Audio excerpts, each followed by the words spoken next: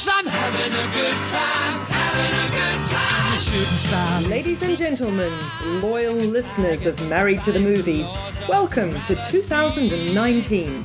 And this year we hope to generate more than one podcast. That's right. Rather than make this an annual event, we've decided to get our acts together. And to kick off the year, Doug and I have decided that we would have a chat about the 7 formative films that we just recently watched together on our vacation to America to have Christmas with Doug's family. Yeah, some people travel home for, seeing family or seeing attractions or whatever, but that's one of the real advantages is, of course, you get to see movies before they come out in New Zealand, or, if you're on the plane, well after, but you get to see them again. And while we'll focus on our theatrical experience, there was one movie that sort of brought together our entire trip, which is steadily increasing at my ranks of the best films of 2018. Absolutely. Game Night. So, Game Night, Doug and I had watched when it was in the cinema in New Zealand last year, found an unexpected joy. We'd skipped the screening of it because it all seemed a bit, yet another Jason Bateman comedy from the directors of Vacation and Horrible Bosses. And so we went along to see it in a moment of quietude in our lives, and we're thoroughly delighted, I think, weren't we? Rachel McAdam, Jason Bateman. So imagine our delight when on the aeroplane, Air New Zealand, God bless them, on the 16th of December last year, Game Night presented as an opportunity to rewatch. And we have a habitual act of getting our screens next to each other and pressing them at the same time. We did have a bit of trouble the first time we used to do this, because Doug's version of 1, 2, 3 is that he presses the button on 3, whereas I go 1, 2, 3, press. So now we sorted that out.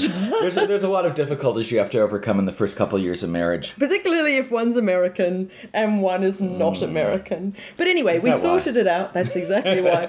So we sorted it out and watched Game Night in parallel. It was fun, wasn't it? Yeah, and it just gets better with each viewing. I think the first time, because there's quite a bunch of twists and turns near the end, and it feels a little bit stop-starty, or, when you think it's going to end and then it continues. But actually, and I wasn't super eager to go see it again because I felt like, I knew what happened. But actually, it's all just fits so much better together a second time. Absolutely. And you get all those little gags and the little one-liners so much more. I think it might be that. Although listeners may be interested to know that I read or heard somewhere, and I stick by this, that in aeroplanes, in order to lull the travellers into perhaps a false sense of calm and security, they do flush our atmosphere with more oxygen. And I believe that has the effect of our finding films either much funnier or much sadder, much more emotional. And I've certainly found that in my legitimate experience. Films that I have in the past derided as being stupid are suddenly hilarious on the plane. So Game Night, certainly. It was terrific in the heightened atmosphere of an aeroplane, wasn't it? You say that. I couldn't make my way through Nacho Libre when I watched that on a plane. So if it's not maybe funny, it's just then... me. Well, yeah, or maybe it's just that terrible of a movie. Come Christmas time, we're hanging out with the fam, and we put Game Night forward. The fam had seen it as well, albeit only once, I think, to our 2 times. Certainly, I don't think my parents had seen it. No, but our brother and sister-in-law had seen it. We should paint the picture. It's New Year's Eve, and unlike New Zealand, where if you want to stream something, you've got a choice of Netflix originals and not much else.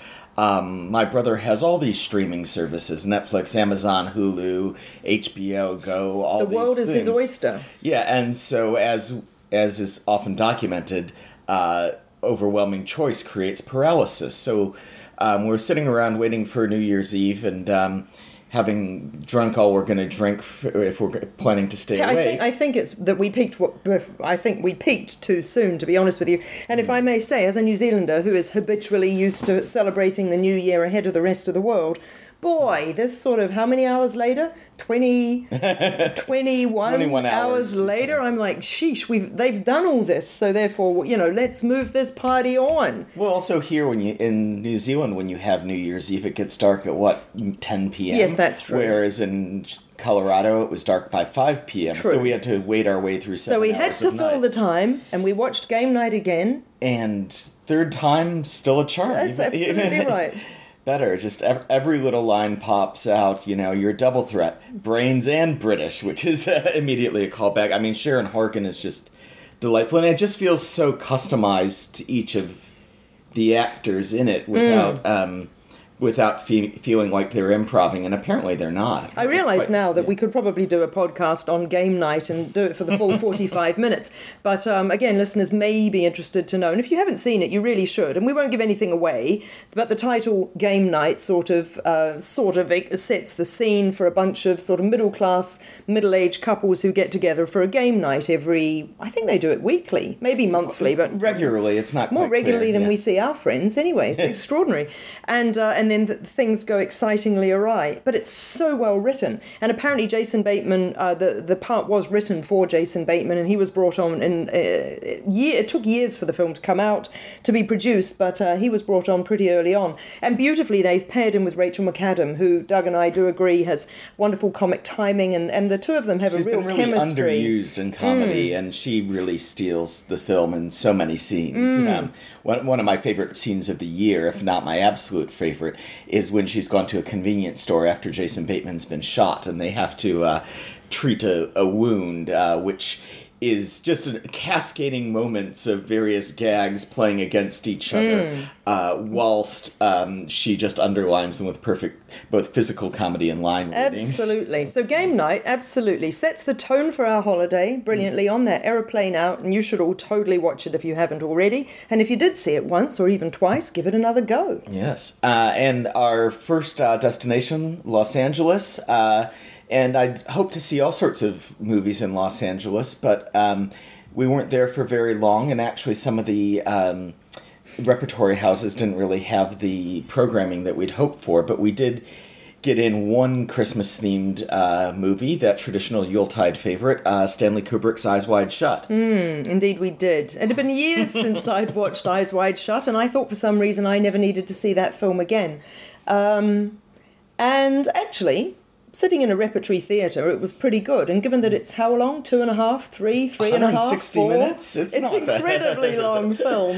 And the pacing of that doesn't contribute to matters, I'm sure. And yet, it was still engaging the whole way through, I found. Yeah, I saw it twice originally when it came out in 98 or 99 in the theater. And all I remembered really was that I remember talking to some older people who I was in a book club with, and who found, I think, the relationship stuff a bit more resonant than myself as a young single man did. So I remembered things more about the film grain and the score and some of the more salacious elements, perhaps. Well, look, you and me both. I remembered the boobs. Yeah. And I think, to be fair, sort of, and forget about #MeToo. I think it's just that I've grown up and I'm a bit more of a right-thinking woman, not as in right-thinking. Right-wing. No, as in like correct-thinking as in woman. conservative. Right, and I'm like, really? Do we need this many boobs in one film? And ridiculously skinny models, but all the things that I get it, and that those were all the sort of, that was the way films portrayed women in the, well, since forever, but certainly in the 80s and 90s in a big way. I mean, it is based on a book that's called Dream Novel, and a part of it is supposed to have this dreamlike quality, and so a part of that is fantasy, and of course. So there is an element to that. Also, interestingly, one of the reasons that we made time for it in the limited time we had in LA was because it was supposed to be shown on 35 millimeter. Oh, yes. And we got there, and it turned out not to be. Now, one thing about the original U.S. release of Eyes Wide Shut is during this orgy scene where Tom Cruise is walking around ponderously and watching this happen. The original American release, the film was digitally censored to have shadowy figures in front of some of the more detailed copulation scenes. Oh, really? Yeah, and so I hadn't seen any of that before, and so I suspect the last-minute substitution, although I can't confirm it, was that they had the choice of, like, do we show a censored the film nudie print version, right? or digitally uncensored, because a lot of people consider that digital censorship that was created after Kubrick had died more of an affront. Vandalism. Yeah, sure. And it seemed to work fine at the time. 20 years later, it's hard for me to contrast the two, but you certainly got more of the precise detail of what was going on between these. Maybe more than you needed. I guess it depends how vivid your imagination is, whether it was working. Oh, no, I was quite, when I say shocked, I suppose what I mean is, it's still essentially, to me, as risque as it was at the time, it's still a Tom and Nicole film. And And therefore, in exactly the scene you mentioned, when he is walking around, and there's sort of not exactly a first-person shot, is there, but sort of a dolly shot through the labyrinth of that den of iniquity. I was quite taken aback at what was being shown. I do think there's a lot more that the film has to offer, and one thing I really appreciated this time was a lot of the subtle touches and things like production design. I just kept fixating on the Christmas trees, and it is a film set around Christmas. I wasn't being entirely cheeky, and in fact the programming for LACMA at that time was unconventional Christmas movies, hence the timing. But you could do a whole video essay on the Christmas trees of Eyes Wide Shut, from the very opulent and the artificial to the barely a physical tree in the call girls' very tawdry New York apartment, and so on, and I really love the attention to detail that you could then apply almost to any factor of the film, and we had very different reactions to the performances. I know that was one thing. I think I quite enjoyed Nicole Kidman's performance, whereas I think you found it quite stagey. I found her very, very stagey. I think particularly in that opening scene where she and Mr. Cruz go to the party, and he wanders off. And she's sort of almost seduced by that older gentleman who's a count or whatever. And she's tossing her hair back, and I don't know if she's acting drunk or if she is performing like she is drunk or whatever it is. But it all just felt just a little bit silly. But I realised sort of almost at the time that I think actually if I was to blame anybody, it would be the editor. Those bloody editors, what do they know, eh? Because it just seemed repetitive. We would come back to her and she'd do another head toss and another braying laugh or coy look or whatever, and I thought, look, we've seen this look 6 times now. You're not advancing the story. I get it.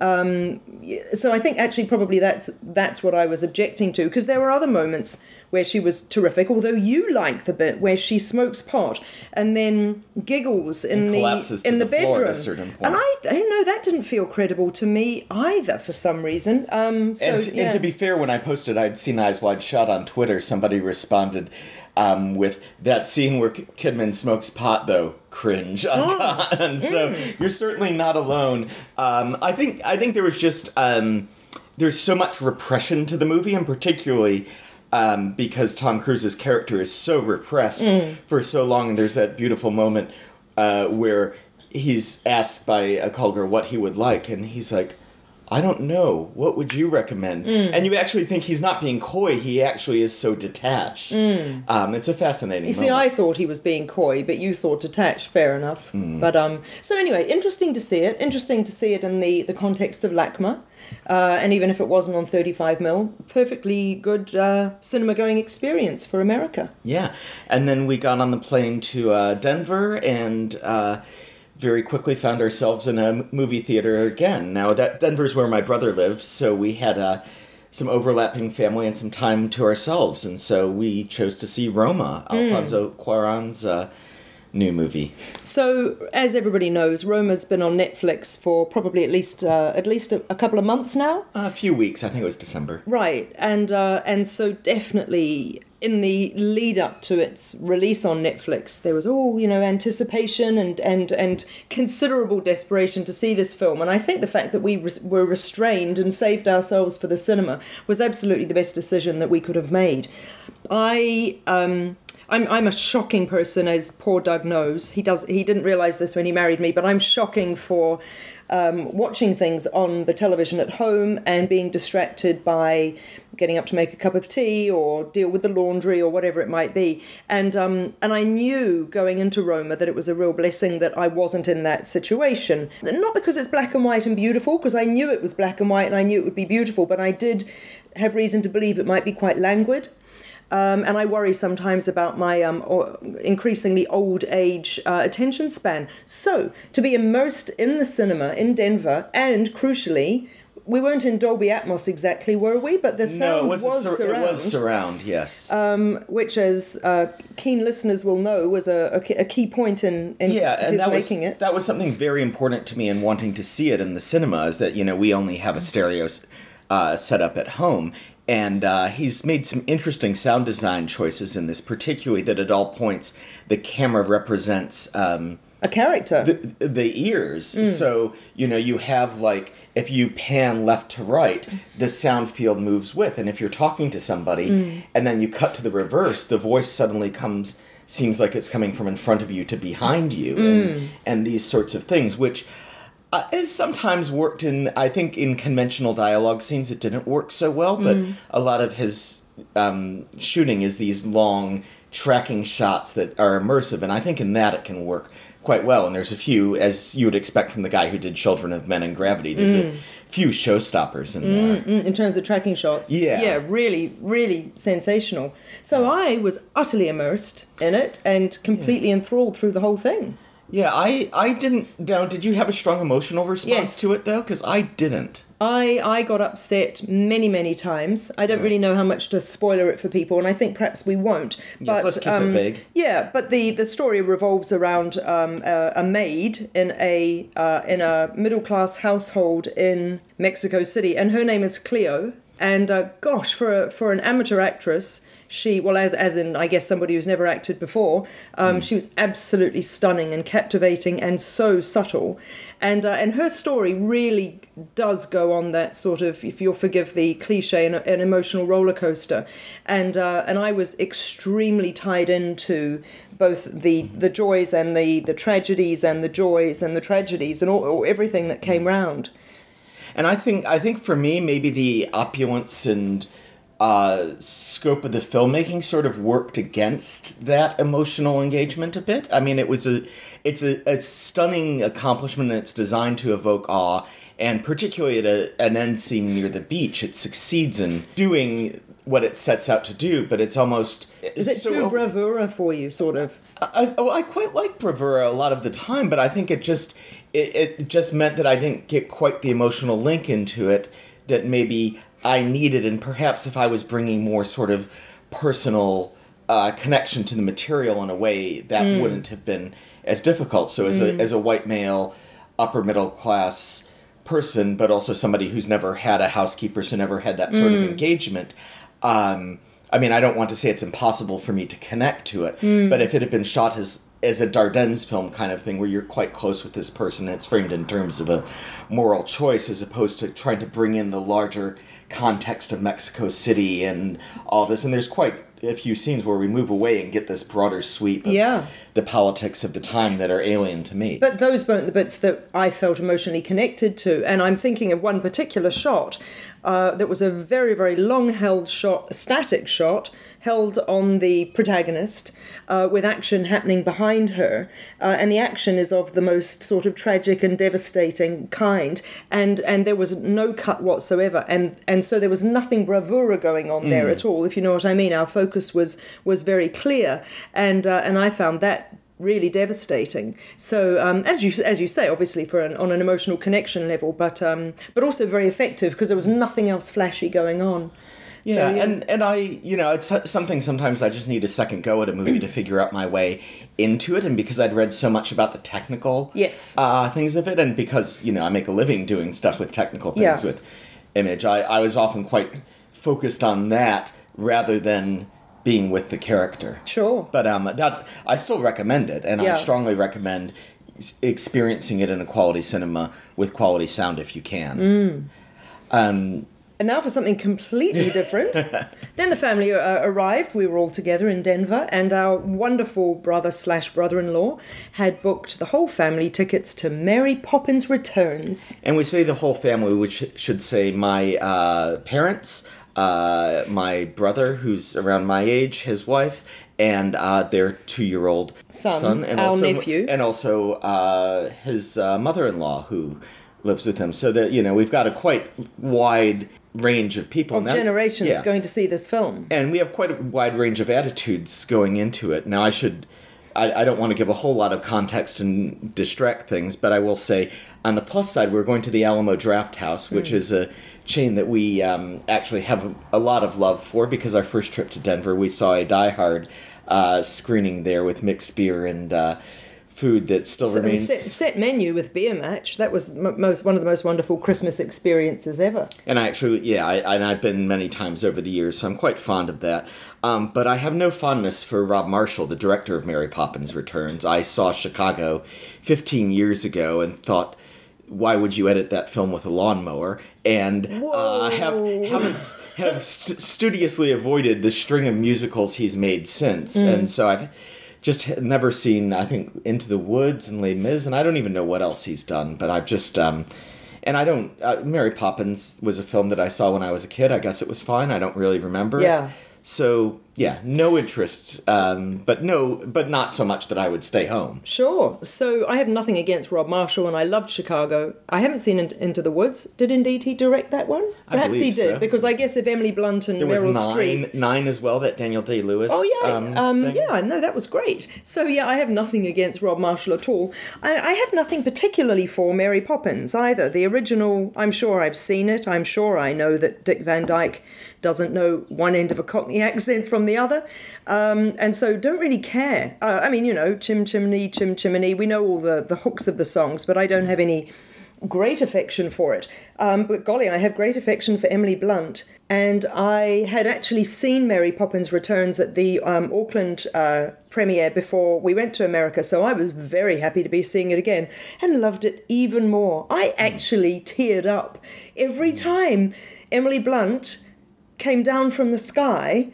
I have no idea why. I actually got emotional. And this was during the day, listeners, so, I was drinking ginger ale. I was having a beer, but, still, and I liked it a lot more than I expected. Emily Blunt I'm quite fond of, and Emily Mortimer as well. Yes. So it's a dual Emilys in it who are both fantastic.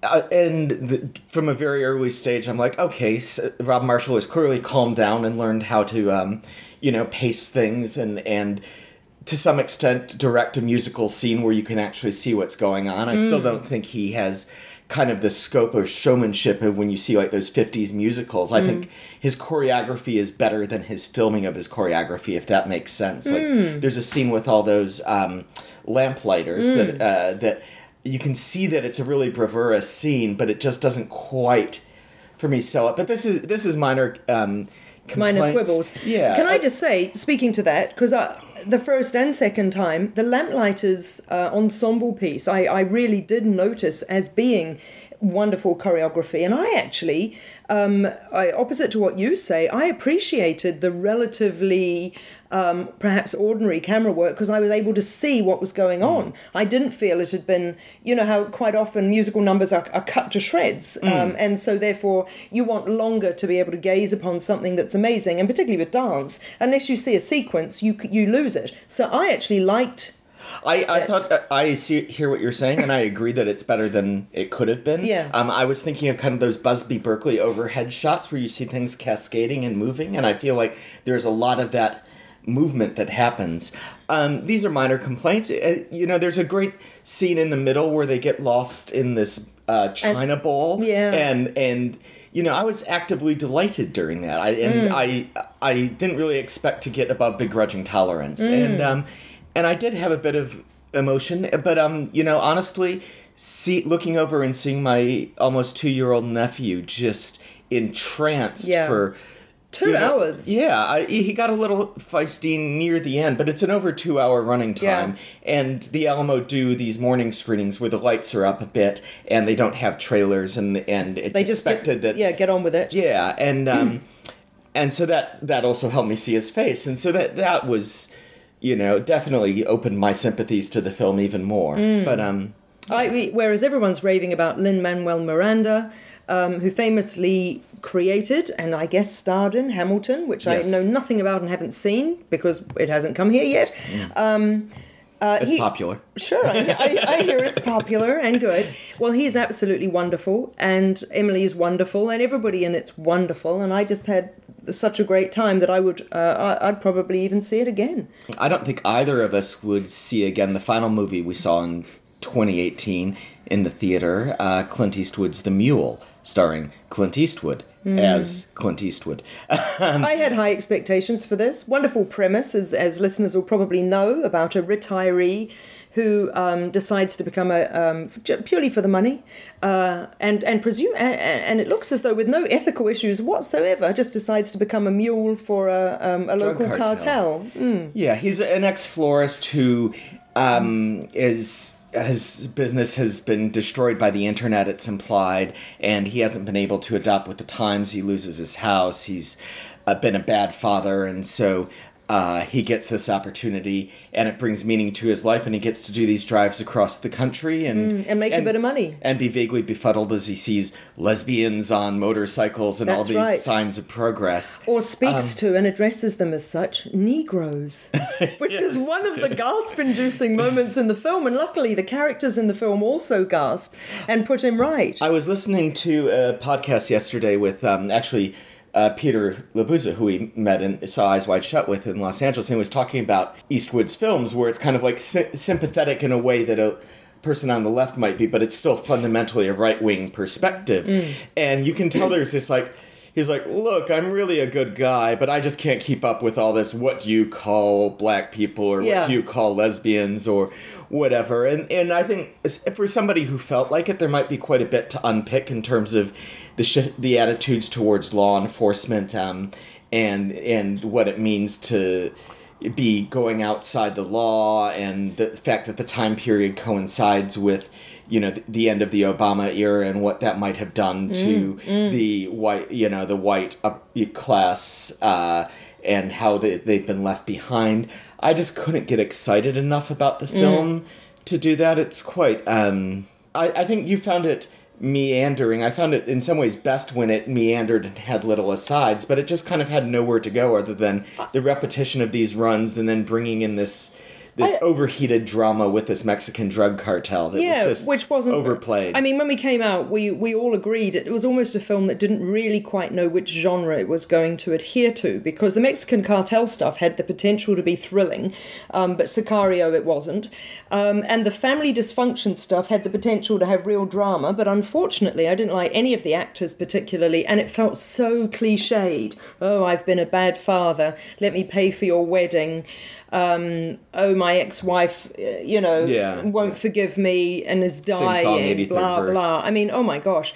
And so narratively, it was either full of exposition or it was just kind of really lame. And that was annoying. That was disappointing. And also a lot of screen time is given to Bradley Cooper and Lawrence Fishburne and Michael Pena investigating, like from a very early stage. Because it's based on a real story. So there were actual agents involved, Yeah, but it is interesting because you kind of going back between both sides, and I never quite figured out why they put so much weight in it, other than if you have Michael Pena in your movie, you put as much of him in as you can. And Bradley because Cooper. He livens it up. Yeah, although Bradley Cooper was fine.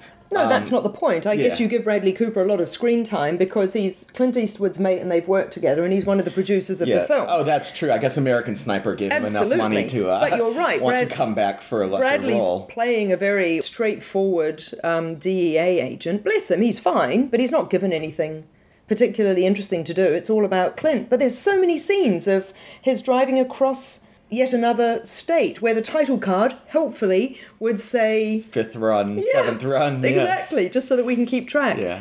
That was a disappointment. I don't know. It was nice enough. I mean, I think we've emphasized the negative, but I did enjoy it. I hope I didn't give my father, who came with us, any retirement ideas. Well, I agree with you. Like, it could have been a better film. However, I still cared and wanted to know what would happen. Yeah. And...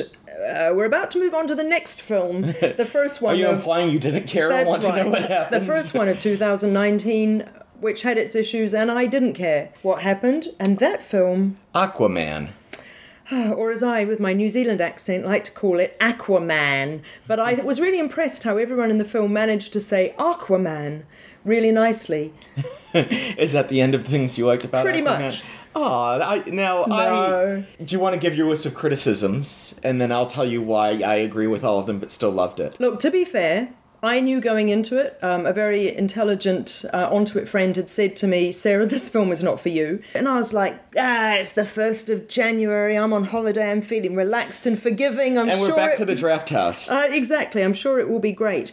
And I just didn't really care. So Nicole Kidman was a bit odd in it. She was just a bit awkward at the beginning, but then she's playing a fantasy character's mum, so maybe that's okay. Temuera Morrison. Bad hairpiece at the start. Well, very odd the way they tried to make him look a lot younger. I get what they were trying to do, to make him look younger in a flashback so he could then look sort of the age he is now going forward. That's sort of fine, but I just didn't appreciate his accent at all. Basically, he sounds very Kiwi with a tiny tinge of American, which I think would be consistent with a Kiwi living in LA. And I get that he and Nicole Kidman were presumably told, just speak in your normal voices. He's wearing a Honamu, and he and his son, Aquaman, Hongi, when they see each other. It's very implicit that he's a Kiwi, and I think it's fine that he's like this Kiwi that, for reasons that are mysterious, has somehow wound up being a fisherman in Maine that has Nicole Kidman wash up on his dock one day, and then they create an aqua baby. And so maybe I mean, I don't have anything against people using a New Zealand accent in a film. I think probably it was just that it was a bit of a mix, and it wasn't clear enough to find, I suppose, for me as to its purpose. What else? There were a lot of fight scenes. Oh, look, bits of it were very engaging and very well done. Look, director James Wan has done Conjuring movies, he's done Fast and Furious movies, and I really appreciate people who've turned back from the combination of Paul Greengrass, shaky cam, and Michael Bay, let's put up 15 cameras and see what happens. An architect really thought out action scenes. And there's a particular sequence in Italy where there's 2 simultaneous fights going on, and the camera moves between Jason Momoa as Aquaman and Amber Heard and their various nemesis as they're fighting in different parts of town, just seamlessly, and giving you a sense of the geography the whole time. And there's quite a few set pieces like that are fun. There's also some just amazing imagery. I made the joke on Twitter that isn't really a joke, that there's got to be at least 100 frames in this film that if you just grab some pointy lettering and put Imprecator into the abyss over them would look like a, operatic heavy metal cover. Right. And, either that aesthetic speaks to you or it doesn't. And it speaks to me. And the effects, when they work, are amazing. You will believe that somebody can talk underwater with their hair moving and not having air bubbles come out, and it just kind of works. The hair was extraordinary, and actually I spent a lot of the time noticing the subtle quiver of the hair and thinking, how do they do this? There's the pull quote, Aquaman, the hair's really good. Yeah. At the same time, you won't believe that Amber Heard and Jason Momoa were on a dune because the effects are so terrible. The green screen just looks awful. And look, say what you like about that scene in Sicily, and I appreciate that the camera work was fantastic. To me, it looked like a set from Mamma Mia, or probably worse, Mamma Mia, Here We Go Again. And so I went to the toilet in that scene, which apparently was a stupid thing to do. Yeah, you missed all the great stuff going on. Sure, but it looked dumb, so... Well, look, lots of the movie is dumb, but a lot of it was dumb fun. And I won't make any great claims for it on most levels, but I enjoyed it, and I enjoyed the lack of self-seriousness after all these bloody Batman and Justice League movies. Sure. They made the big, stupid movie that knew exactly what it was, and it wasn't pretending to be important, and I think that's an okay thing. Just don't go in with any higher expectations that it's going to have these claims to significance that a Black Panther has, or the moral ambiguity of a Dark Knight movie or whatever, and that it's just the sort of movie where, Jason Momoa is getting drunk in a bar and doing selfies, or that things are blowing up all the time and there's crazy underwater creatures, and you'll have a great time. So moving on to films that do have, or have been... have redeeming features. Yes, no, but also have been heralded already as films with significance. Yeah, so we wound our way to Portland, Oregon, and we went to a movie theater that means a lot to me, because Cinema 21 is, when I was first getting serious about movies, one of the main theaters in Portland, where I saw everything from Wild Man Blues to Fireworks to I saw Singing in the Rain there for the first time, Requiem for a Dream. We could go on for quite a long time, but you won't let me anyway. And we saw If Beale Street Could Talk, which is the new film from Barry Jenkins, the director of Moonlight. And I was really looking forward to this film, having really enjoyed Moonlight and having just randomly read If Beale Street Could Talk before it was announced that he was making this, which is the only James Baldwin book I've ever read. And I was a bit nervous because a lot of the strength of the book is the voice of James Baldwin, and I was really curious as to how that would translate in a film. And there is some elements of voiceover, but there are also quite a few memorable sequences in the book where he's entirely used his formidable powers to, just completely visualize them. Now, it's not quite as stylized of a film as Moonlight is. It doesn't have quite the sharp colors and stuff like that, but it still has... Wait, you mean literally? Yes, it does. There's like all this primary colour work, and I noticed that right from the very beginning, there's a relatively long shot of our two protagonists. I would say it's still quite stylized relative to the average film. I'm just saying compared to Moonlight, which gets quite gaudy in its colours. Okay, well, all I was going to say is that I noticed that our protagonists, two young lovers aged 19 and 22, are walking through a park. And I noticed immediately, because I'm a bit of a one for colour, that they were both wearing bright yellow and bright blue. And I thought, oh, that's interesting. I wonder if that's on purpose and it's almost a La La Landish sort of choice, or whether that's quite credible for how people would have dressed in the... Are we talking 60s? I don't think the date is given, but yeah, somewhere in there. 50s and 60s. So I thought actually that the colour was really significant, and I saw a lot of them not exactly mirroring one another, but a lot of complementarity in the production design. I think the design is incredible, and I think that there's so many superlative elements across the board. The cinematography, the fine use that he gets of detail and black skin, the score, amazing. So yeah, I'm not disagreeing about that as well. How did it work for you story-wise, though? So, because it hasn't come out here yet, has it? No, it comes out in March, I believe, now. So. Okay, so, and highly recommended, if you can't tell already. So basically, the story, which I thought was really lovely, it revolves around a young woman named Tish, who is 19 and finds out that she is pregnant to her 22-year-old boyfriend, Alonzo, or who they all call Fonny, I don't think it's a spoiler because it happens pretty early on. Yeah, that he goes to prison for a crime that he we would like to believe a crime he didn't commit. A chunk of the story is devoted to this possible miscarriage of justice and so on. But the emotional core of the story is this young love of, and I just thought it was so beautifully portrayed that these young people had grown up together since their infancy and had baths together when they were little, which is evoked beautifully, and really know one another in a really loving, lovely way. And the fact that we saw it, Doug, on our 3-year anniversary was quite poignant for me, because I thought that it really, like Moonlight did, showed love in a very authentic and meaningful and special kind of way. Yeah, there aren't many films that focus on softness and tenderness, and there's not just the love between them, but also the familial love. When she first explains to her family the situation, which is unfolded very slowly and very delicately. And we as an audience are like, oh my goodness, how's the mother going to react? How's the father going to react? And all that. And there are manifold pleasures, aren't there, in the way that all goes down. And the palpable relief, and then when Fonny's family is involved. And we'll leave that for people to see for themselves. Yeah. Other than to say that general part of the film, for me, is such a dramatically tense and strong part of the film.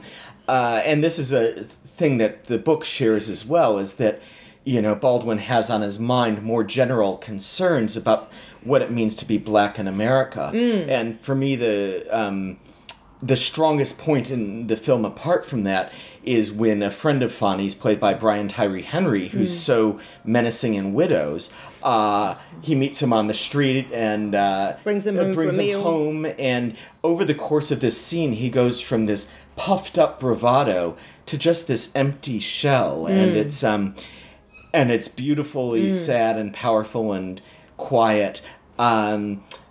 but sometimes I just feel like all these things fitting together didn't quite gel for me on a first viewing, but neither did they on a first reading. And also there's a whole plot element in the third act which involves Regina King's character going overseas, and that fits a little funny for me. Yeah, I think you're right. I think narratively it does feel a little funny. And if you being the only one of the two of us who's read the novel, if that's indeed how it is in the book, then I sort of always forgive a film, because what can you do? Yeah. And for me, those sorts of niggles about it were absolutely redeemed by beautiful performances, lovely camera work around two beautiful people feeling beautiful things, and as you said at the beginning, even the voiceover. We often say, don't we, Doug, that voiceover can so often just be used as a device, and it's laziness or it's trite or whatever. And right from the get-go, when this lovely Tish is speaking in voiceover, you can tell that this is just the most beautifully written book by the most intelligent man, which, who James Baldwin was. And he was recently featured in I Am Not Your Negro as well, which, if some people might have not made that Fascinating documentary, so worth watching. And I think actually both films were really eye-opening to me in terms of, I hate to even say the black experience, but I suppose that's what it is, because I'm patently about as unblack and experienced as it comes. And it was it's a really beautifully made film. Interestingly or not, I gave it 4.5 stars, not 5, and I can't quite work out what that half star is, but it's probably just that I wasn't completely transported as I was with Moonlight, but otherwise just a superb film and some wonderful performances. Yeah, I think I think it's comes about as close to a great adaptation of that book as is possible to have. As is possible. I mean, some people have pointed out minor differences in story beats and things that may or may not have been more satisfying. The book has a bleaker ending, even though none of the particulars are different, just the note of tone that it ends on. But I feel like where it ends here is more satisfying to an audience than that ending would be in terms of what you'd want to take out of it. It's just a trick of they're two different mediums. Sure. So are you happy with what we saw? Is there anything that you wish we'd seen that we missed? No, I don't think so. You don't wish we'd gone to see Bumblebee? Oh, I definitely, in the same way I shouldn't have seen Aquaman, I didn't want to see Bumblebee. So no, okay. I'm fine with all of that. I can probably wait a little while before we see Game Night again, but that's no scourge on the film. Well, I did buy the Blu-ray, so we can watch it whenever. That's true. Okay, well, I think it's time for us to should we go see a movie? Sure. Okay, sounds good. Till next time, this is Doug. And I'm Sarah. And we're married to the movies. A good time, I don't want to stop it.